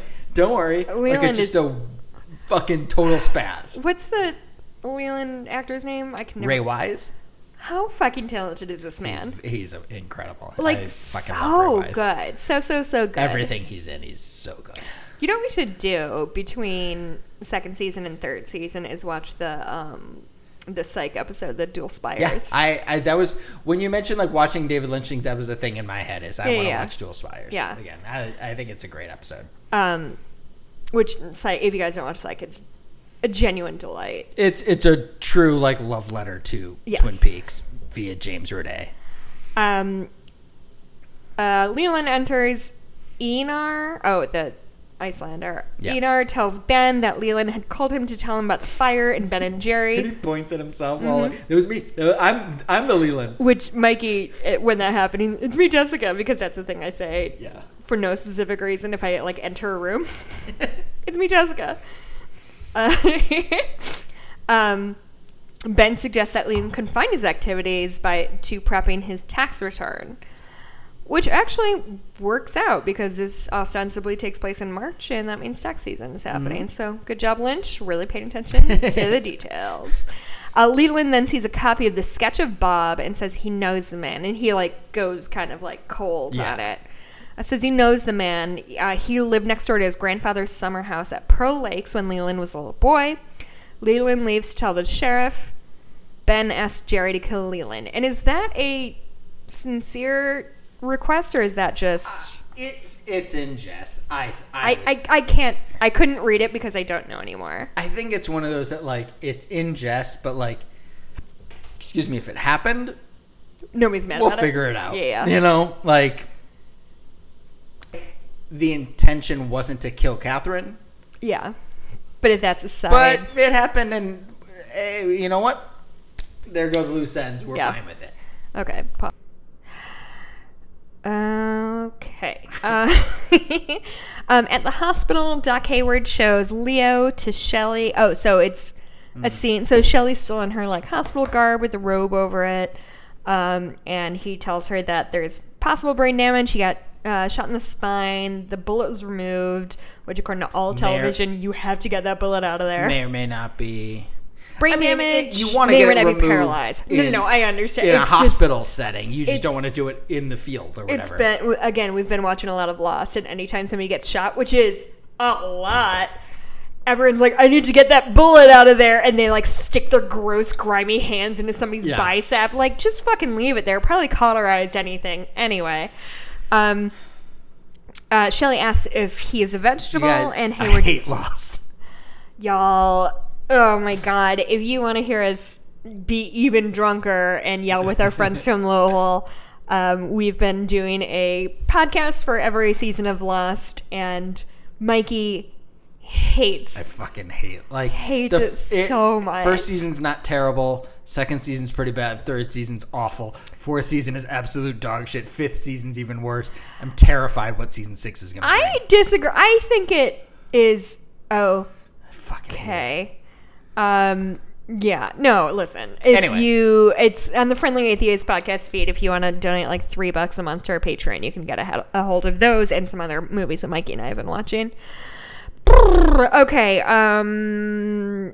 Shelley asks if Leo is a vegetable. Doc Hayward's merp, and he leaves. Shelley cries. How do they spell that? MERP. Okay. There's an umlaut in there. You just have to know where it goes. Shelley cries. Do you think Shelley is... Why do you think Shelley is crying at the end of that? Leo is alive. Okay, yeah, that's kind of what I think too. Yeah. You don't think it's any part of this is a man she used to love? She thought she was out of it. She thought she was out of it without her own doing. The man, not only was he awful, she tried to kill him earlier. Yes. She wanted him gone. She shot him. And since then, he tried to kill her. Yeah. She wants him gone. And so what you're saying is Leo is not a good one. I went to the range for my water, and it was just a bottle of wine next to me. Yep. Well, drink it. I mean, yeah, no, Leo, not the best of us. There's correct some good characters, some bad characters, and then do you Leo. think Leo's character is worse because he's not very layered? He's just straight up a bad guy? Oh, absolutely. Okay, yeah, because I think most people in Twin Peaks are... We talked about that in the finale where, he's genuinely broken up that he has to kill his... quote-unquote, has to kill his wife because she... whatever. But because there's depth there. Mm-hmm. There's a layered approach there. Mm. And interesting enough, if you read The Secret Diary, Leo is a much more prominent character, and he has... depth? Some depth there. I think... Jen Lynch gives him more depth than this show ever did. Mm-hmm. But yeah, he's very much he was brought in, when you were creating an outline for this show at the very, very beginning, okay, well, who's our main suspect? We got to have a guy who's nothing but awful. He's going to be our number one suspect for everybody. That's Leo. Mm-hmm. So that's all he's ever been. And I wish they gave him the way they do with Hank. They give him moments of sincerity, and then you have to question whether it is actually sincere, or is he just playing somebody? Mm-hmm. And then, oh shit, he's got depth. Because I don't know. Mm-hmm. And Leo is always just a bad guy. Even with Hank, I always assume he's a bad guy, but at least he is. But no one else. But the other people don't necessarily know that. The people in this show, Leo is shown nothing but being a douchebag. He's never done a good thing in the show. Ever. Yeah. So Lucy. Okay. So Lucy receives a call for the sheriff from someone who will not give up his name. She tells the caller she cannot connect him unless he tells her his name and then hangs up. This scene. Yes. And I feel like we're going to think about different things, but my immediate thought was, I couldn't tell if this person was continuously asking, just get me through to the sheriff, just get me through to the sheriff, or if Lucy was just talking to a dead line of like, well, you have to tell me his name. Well, if you can't tell me your name, then I can't connect you. Because it goes on like 2 full minutes. Like, it's long. I love this moment because it never gets brought back to. Oh, it doesn't? It's one of those... I've talked about a few times, something David Lynch likes to do, especially in this TV series, is drop breadcrumbs for other writers.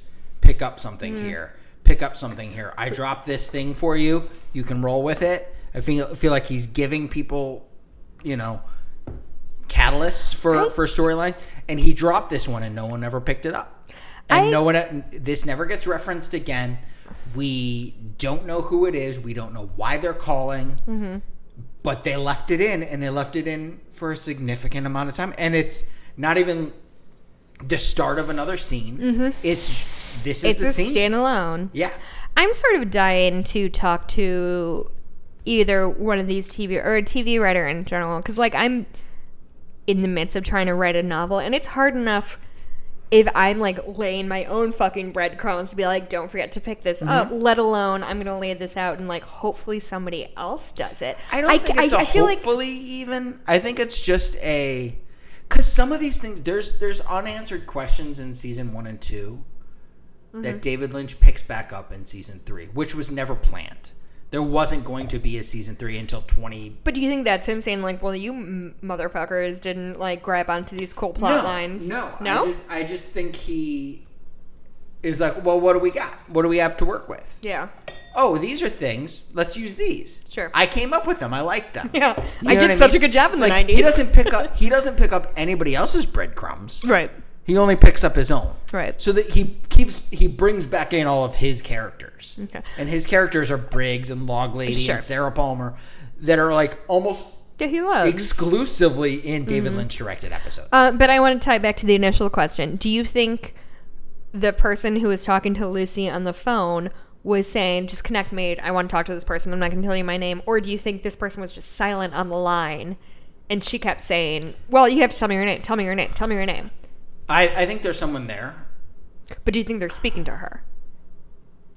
Do you think they're speaking to Lucy in a way that that the audience can't hear, is what I'm asking? Yes. Yeah. I never really thought about it. I always took it as I needed, like... I'm kind of on the other end of it. What it reminds me of is the last episode, the premiere, the season 2 premiere, when and this might be the same person. Reminds me a lot of the shoe sales, the Mike, Philip Gerard, who's like, hey, I need to talk to, because she tells Philip Gerard to come back.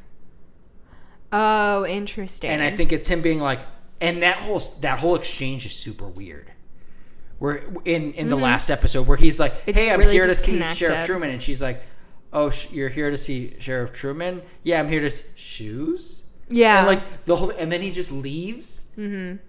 That's the vibe I get. And if I were to put my wager on who it is again, it's Phil Gerard. See, to me, and I don't know who I think it is, but I think it is somebody saying, "Can I talk to Sheriff Truman?" And then is silent on the line, and Lucy just keeps saying, "Who is this? You have to tell me who it is. I can't put you through if you're like somebody fair. Who." Which that's just how I read Lucy's character of like, I'm trying to do my job as best I can. I read it as Philip Gerard calling in, saying, "I need to talk to Sheriff Truman." And she's like, well, I don't know who this is. I can't send you. Because he just wants to set an appointment to sell him shoes. Yes. Which is why he's like, if this isn't an important thing, I don't know what else to say. Mm-hmm. And then she hangs up on him. Yeah. But regardless, that never actually plays into anything. Yeah. It's that I'm aware of. Spoiler is it's just a standalone nonsense Yeah. scene. Okay, so we go back to One-Eyed Jacks. Audrey. So Audrey, is Audrey captured, or is she just undercover and not leaving? She is in employ of One-Eyed Jacks, which means she can't really leave. Oh, is that the... I got the vibe that if you work there, you live there. Okay. This is it's like a Bunny Ranch thing. Like, yeah, you live this more. is your life now. And so she can't... And also, I don't know the ways in and out of One-Eyed Jacks, but every time we've ever seen anyone go there, they go there via boat. So if she doesn't have... So it could be on an island or something like that. Yeah, it that could you be can't. very well that Sure. like you can't just go Sure. when you want. Like if she walked out the front door or whatever. But that's the vibe I got, is that I think that's fair. She's not resourceful enough to get out. Sure. Okay, so at One-Eyed Jacks, Audrey intercepts a girl carrying ice to Emery Battis, who we know we saw him in what season or episode? Yeah, maybe he's 5 or 6. the guy at Horns who recruits the girls.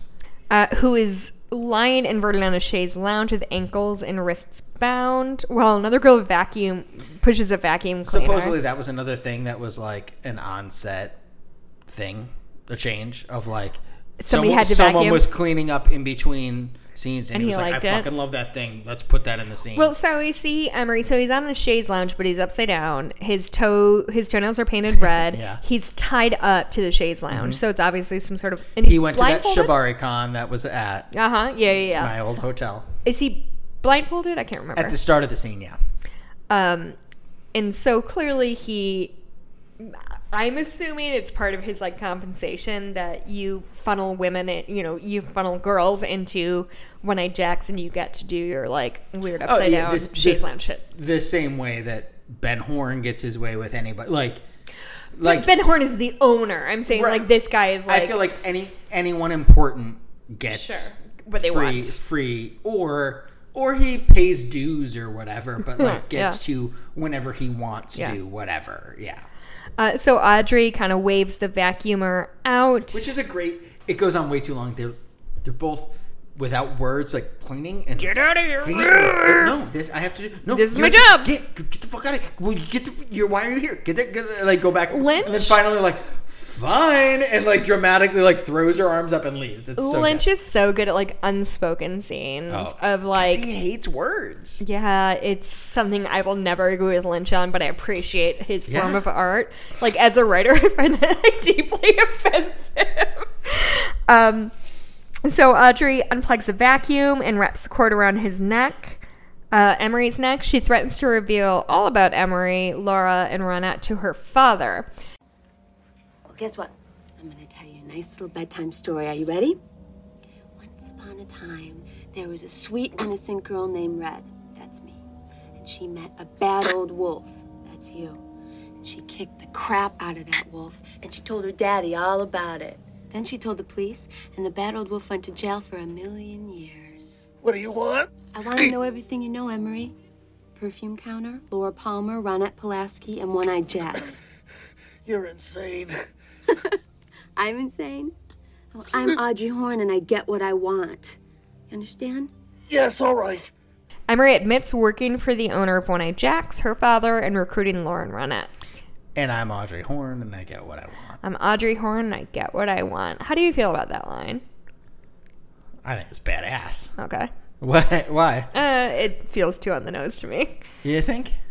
Like, if I told you I'm Jessica Grafe and I get what I want, you would roll your eyes so hard at me. Yeah, but you're not Audrey Horn.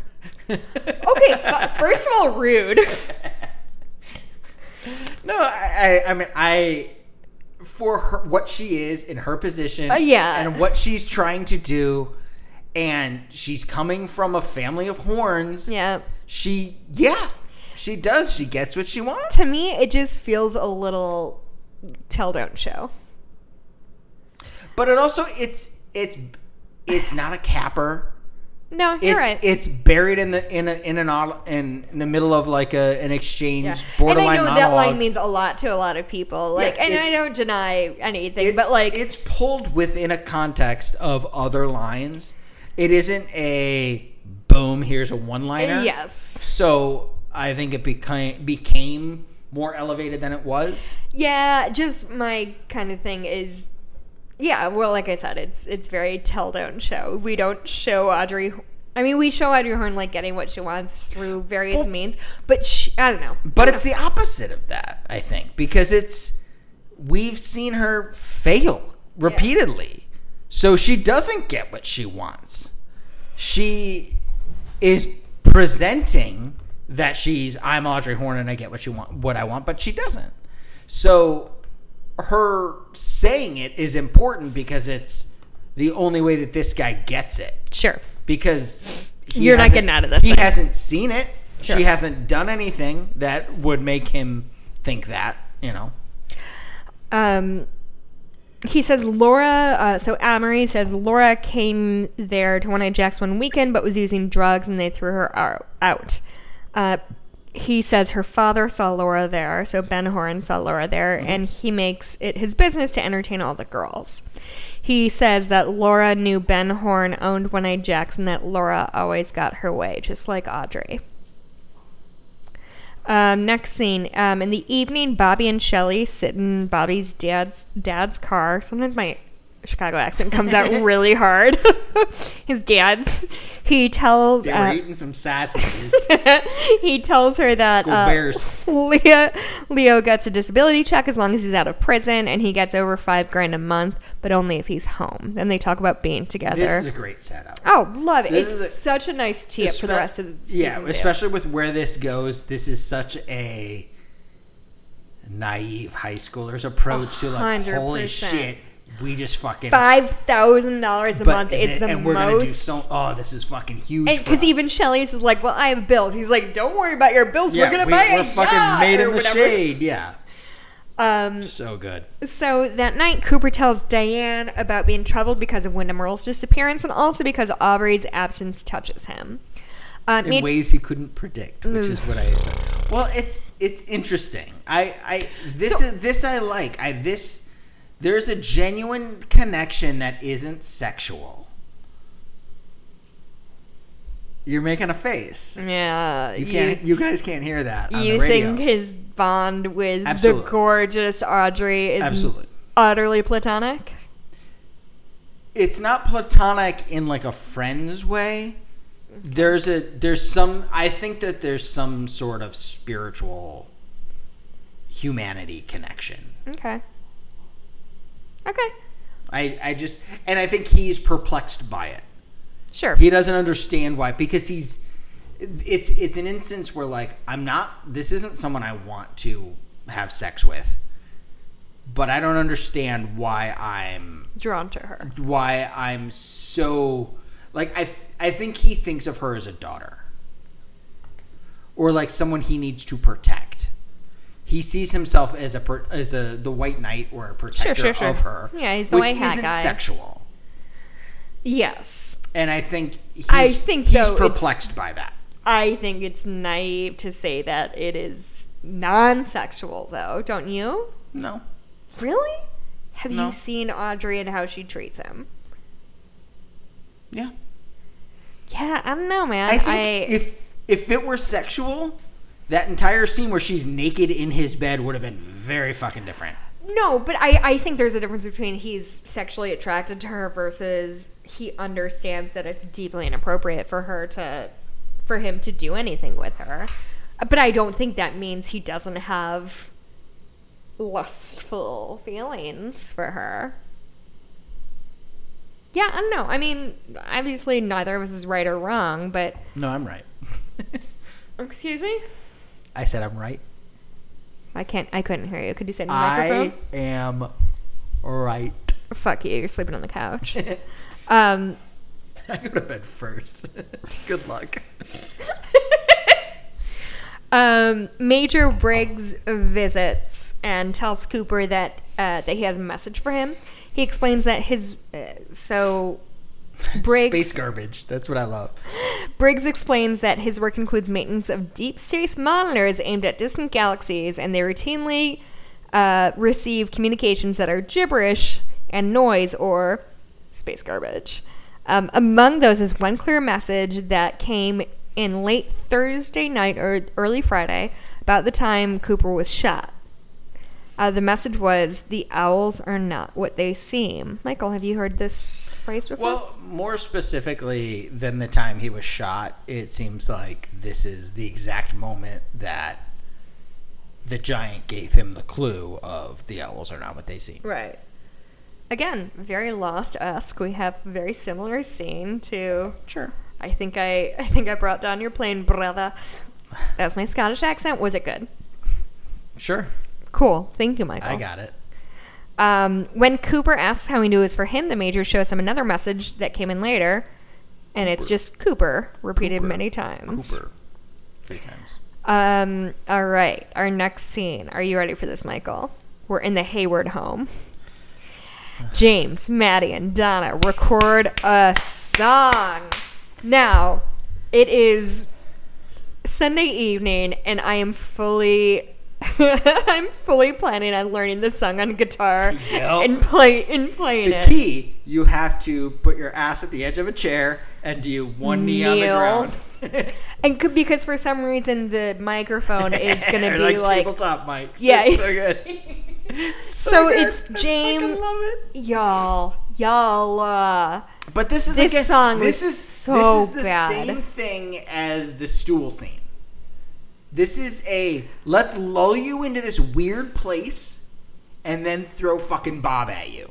Let's lull you into this weird place and then throw the fucking trauma of Ronette retelling the story at you.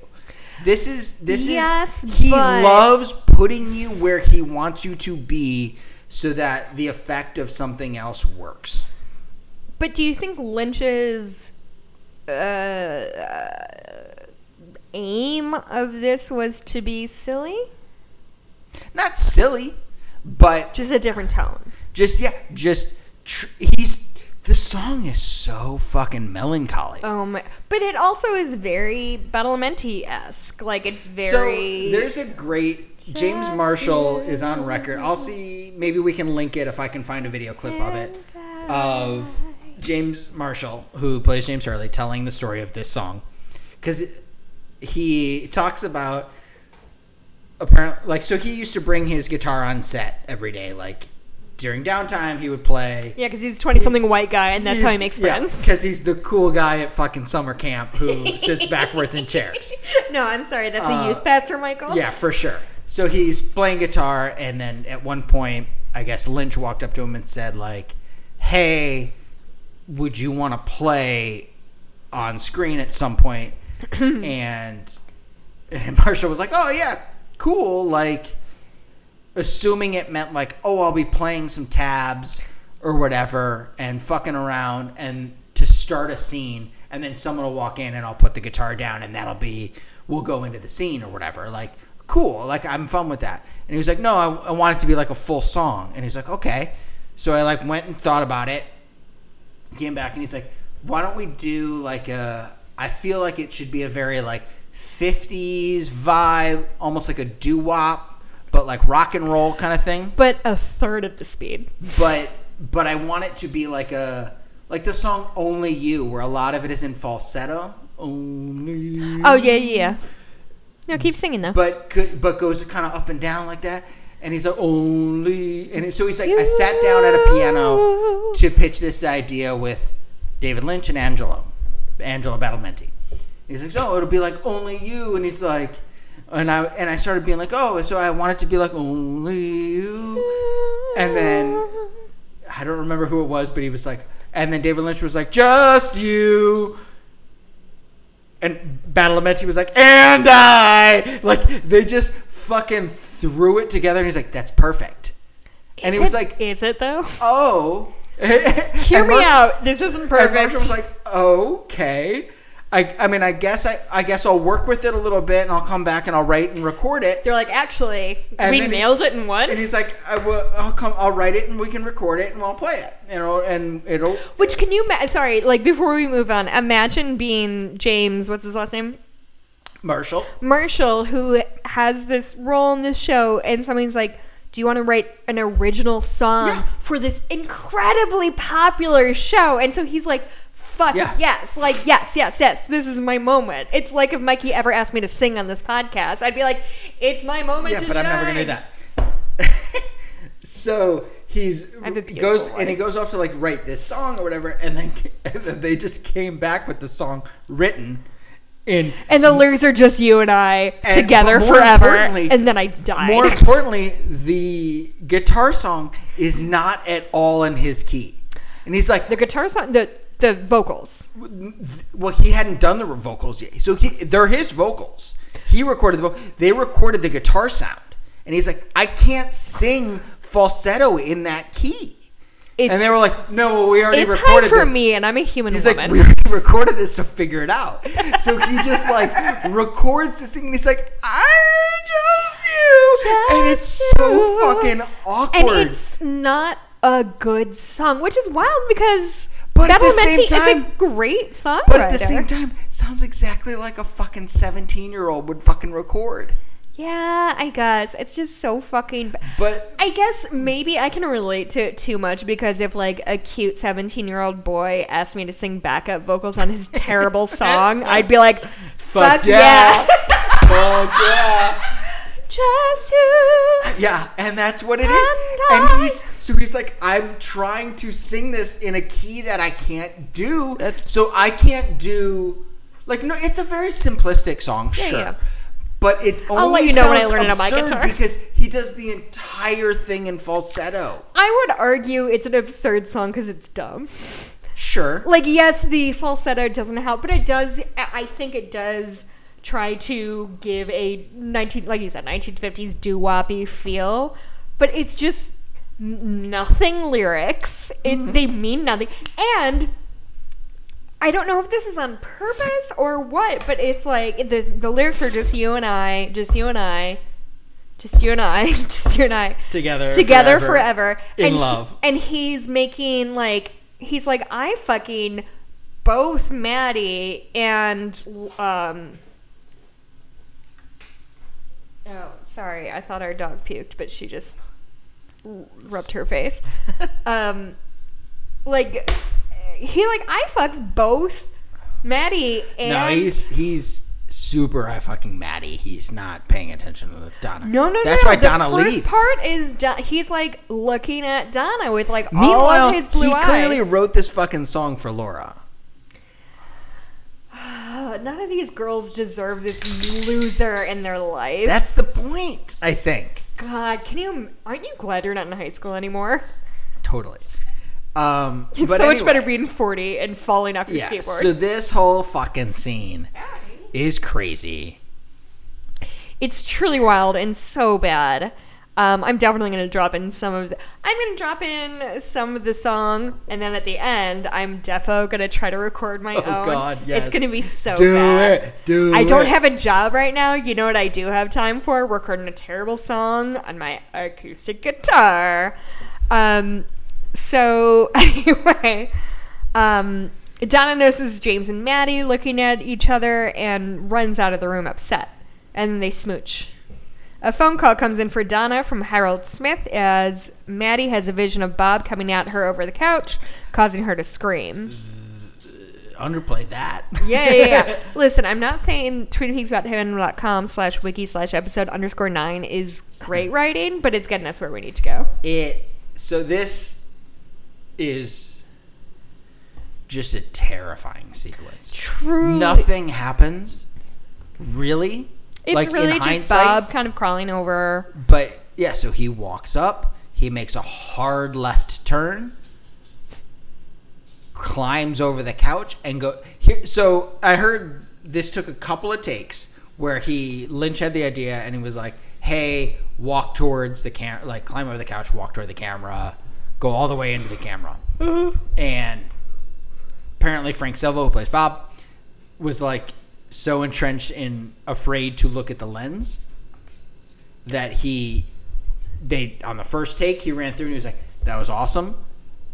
I know everything we've told you before was don't look at the lens. Look directly in the lens. I want to terrify viewers. This isn't about terrifying Maddie. This is about terrifying viewers at this point. So he stares down the lens and goes all the way up to it until his entire face fills the frame and you can't see anything. Yeah. And it's utterly terrifying. It's very, very scary. It's an incredibly effective scare with nothing. Yeah. Like nothing happens. Yeah. So Maddie is screaming. James and Donna go to her, but there's nothing there. Cooper dreams several flashbacks, including the giant telling him that the owls are not what they seem. Ronette dreaming of Bob, an image of an owl superimposed upon Sarah's vision of Bob, which is creepy as fuck. But oddly, the exact same shape. Like, like the way Bob's hairline is like the exact shape of an owl, which is creepy and weird. Sarah Palmer goes downstairs. Bob is smiling. Cooper awakes and answers the phone to Audrey saying, "Why aren't you here?" She tells them he looked handsome in his tuxedo and that she's in trouble. Blackie and Emery hang up her phone, and Blackie tells Audrey, "Miss Horn, you don't know what trouble is. Not by a long shot." Dun, dun, dun. I kind of hate "Why aren't you here?" Can I say that? Why? What do you mean? And maybe it's just... And you could be... Here's the thing. You could be right. I've never second-guessed anything Audrey's ever done until this podcast. Yeah. Because I like to think that Audrey was trying to get to the bottom of shit on her own to kind of bring it back to Cooper. Mm-hmm. That, to me, was her play the whole time of, like, if I can figure out who killed Laura Palmer or whatever. But what this reads is, if I get myself in trouble, Cooper is going to come and save me, and that's my ultimate goal. Which it could be... Okay. That could be right. But because that's how, like, "Why aren't you here?" reads to me of... Why haven't you rescued? I got myself lost. It's like a kid running away from home and wanting their parents to come find them. The key, are you remembering the letter? Almost certainly not. Okay. So she sent the letter. That's the letter that's currently residing underneath his bed, telling Cooper where she is. Okay. And so she said, "I'm going to go do this thing. If I get in too deep, you'll be there to bail me out." Okay. And now she's realizing, I'm in too deep. Yeah. Why aren't you here? And she's thinking he's betrayed her. Okay, that's fair. So, up front, sure, but when you find out about that letter, which you do in the next episode, it's a matter of, which I think is a great non-Lynch directed episode, is the next one? Of Audrey Horn, or Audrey Horn. Say Audrey Horn? Yes, don't worry about it. But I think that's all it is. It's a child. She's a child. Yeah. Oh, that's fair. I think also I am coming to this in a lot of ways as like, I'm a strong feminist lady, and it makes me uncomfortable to see women in fiction relying absolutely on men, because that's what I was raised on, and I don't want to see that from like strong female characters. But I think that's more my shit instead of Audrey's. And that's what I think is so interesting about Audrey is she puts on the front of a strong female character, and she's not. It's not that she's not. She's just a 17-year-old idiot. Like that's who she is, and that's not a judgment on her. Like, we are all idiots when we're 17. That's what I mean. But like, she's playing well out of her league. Yes. She's way out of her depth. Okay, cool. And that's the end of that episode. Mikey got almost through a bottle of wine. Me too. Good for us. Yay. Yeah. Pursued by Wine. I cannot believe you bought Pursued by Bear wine for us. I just wanted it. Did you? Yeah. Why else would I get it? Because you like me and know I like wine? Yeah, but I got it for me. You can't have any. You could have some. I guess I'm never gonna cook dinner for you ever again. Dun, dun, dun.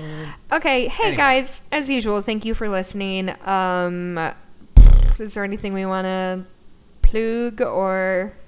No, we don't have anything going on. Hey, if you want to hear more of Mikey and I being drunk and yelling about shit, And I'm sure you don't. and who among you doesn't?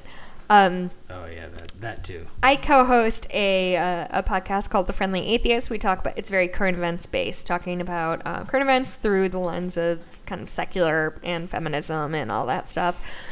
But we, in addition to that, we have a Patreon, patreon.com/friendlyatheistpodcast, and Mikey and I, since quarantine has started, have been watching movies and about people being trapped together in the quarantine theme and discussing them. And now in July, Mikey is not watching any movies directed by white men. Yep. So I made a deal with myself, or a commitment, that for the month of July, I won't watch a movie directed by a white man. can we do one tonight? I feel like it's going to be a lot of fun. It might be. I mean, you want to watch I'll Be Gone in the Dark, but maybe. I don't have to watch All Women in the Dark. I'd love to do Let's this. get crazy. Anyway, so if you want to be bottle of part wine of deep that, now, so we'll see if I'm awake. so yeah, we're doing that. My podcast is something I'm very proud of, and it's something I have a ton of fun doing with my husband. Anyway, thank you so much for listening. I know there's like 14 of you, but I think there's more than that. I think we do pretty it's well. like about 60. Let's not like I mean, 60 trip over our own download, dicks which on means this. like 40. If you said 14, and I think it's 40. That's all I'm saying. Okay. Anyway, thank you for listening. We've and gotten a we couple will... of emails, a couple of tweets. Oh yeah, We're pretty much like the best there is. basically we're This is like the end all be all like the of Twin Peaks. We're the NPR of the Twin Peaks set. Big time. All right, bye guys. Love you.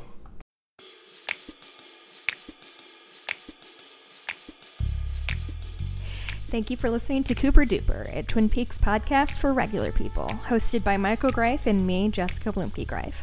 Our podcast logo is by Foraker Creative. You can follow them at Foraker Creative. Our theme music is by Brad Chakdis. You can always email us at cooperduperpod@gmail.com. Please go on iTunes and leave us a positive review and tell a friend. We'll see you next week.